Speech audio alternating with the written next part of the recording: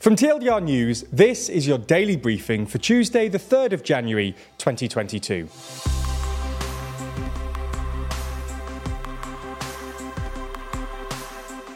Good afternoon. In today's Spotlight story, we run through the selection of a new US Speaker.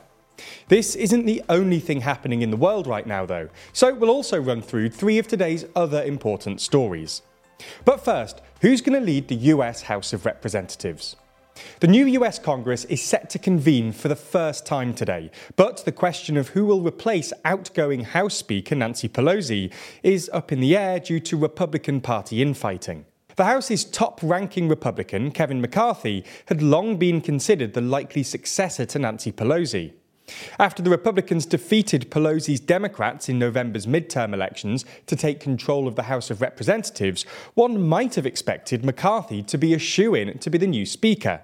But McCarthy's easy path to the top job has turned into an uphill struggle as a number of the more conservative members of his own party have voiced their opposition to him in a bid to extract certain concessions. The first order of business for a new House of Representatives is to elect a new Speaker. All 435 members of the House can vote and a simple majority is needed. So if every member shows up, then Kevin McCarthy needs 218 votes to be elected. Following the midterms, the Republicans hold 222 seats, meaning McCarthy can only afford to lose a small number from his party. More than a dozen Republicans have raised concerns about McCarthy, as he has particularly struggled to win over the further right Freedom Caucus. Over the weekend, he unveiled a package of proposed House rule changes to try and bring Republican dissenters onto his side. This included a concession to Conservatives to make it easier for House members to force a vote on ousting the Speaker. But on Sunday night, 9 Republican lawmakers published an open letter in which they refused to commit to back him, saying his proposals did not go far enough. Allies of McCarthy say that they're confident that he has the required number of votes to be elected Speaker. And McCarthy himself told reporters yesterday that, "I think we'll have a good day tomorrow." If McCarthy fails to secure a majority in the ballot today, then subsequent votes will be held, something that has not happened on the House floor for a century. McCarthy could still become Speaker if he wins any subsequent ballot, but it's possible that Republicans could end up coalescing around another individual, like Republican second-in-command Steve Scalise, although he publicly backs McCarthy. Right now, no Republican has enough public support to secure the role of Speaker. So the stage is set for a political showdown. It's possible that the process could drag on for days before Kevin McCarthy either secures enough votes or decides to stand aside in favour of someone else. Either way, it makes the Republican Party look pretty disunited on just day one of their control of the House. OK, so that's the biggest story of the day, but there's a lot more going on around the world. So here's a rundown of 3 other stories. It's been announced today that the Japanese government is trying something relatively radical in order to try and address population decline in its rural communities. The government has pledged to pay families 1 million yen, or about $7,500, per child to move out of Greater Tokyo.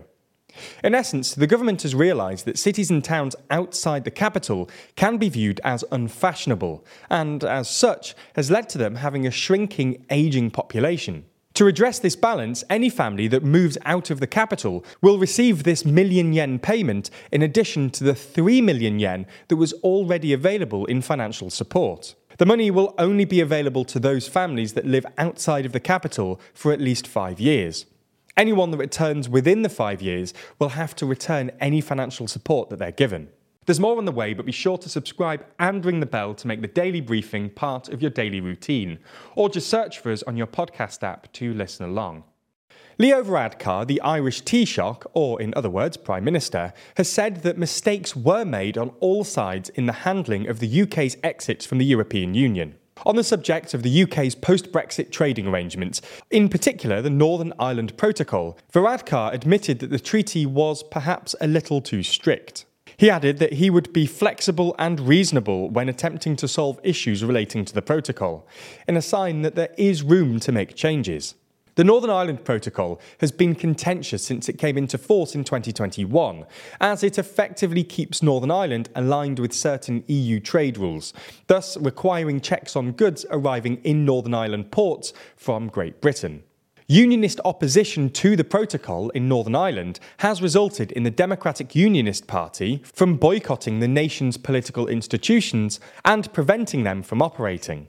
The Irish Prime Minister said he understands this unionist frustration as they feel it diminishes Northern Ireland's place in the UK. The EU and the UK are still in negotiations over the protocol.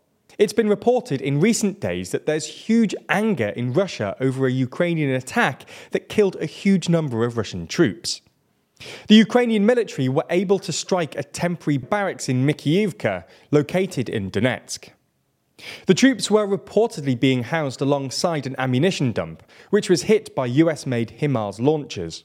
Ukraine claims that this strike killed about 400 Russian troops and left around 300 injured. Russia claims that only 63 troops were killed. Either way, this is a huge loss for Russia and has led to questions being asked internally. Sergei Mironov, a former chairman of the Russian Senate, has demanded criminal liability for those who allowed the concentration of military personnel in an unprotected building. This feeling that the Russian troops died through negligence of Russian military commanders has been echoed through Russia recently. We don't know yet, though, what will come of this feeling of fury. Finally today, in the uplifting story, we have a look at a pizza shop in Edinburgh. Mark Wilkinson owns Pure Pizza in Morningside in the Scottish capital and has decided to do something that benefits his fellow Scots that are currently living through the cost of living crisis. He's decided that for the next month, he'll provide free pizzas to everyone in Edinburgh. About this decision, Wilkinson said, "I keep hearing about how the cost of living is affecting so many people, and I just thought that my ovens are running all day anyway, so they may as well be working at full capacity all day if it helps people. Altruism is something that really interests me, so I wanted to try it." He estimates that this venture into altruism will cost him about £12,000. If anyone who owns a pizza shop in London is planning to do anything similar, let us know. That's all we have time for on YouTube today, but if you want to watch the extended ad-free edition of the Daily Briefing, that's over on Nebula. Now might be the time to do it, as there's an offer which gets you a year of membership for less than $1 a month. That's huge because Nebula subscribers not only get everything you've already watched ad-free, but also an extended edition of the show every single day, available to watch on Nebula or stream on your podcast app of choice. They also get access to a ton of other exclusive ad-free TLDR content, as well as videos from all your favourite creators.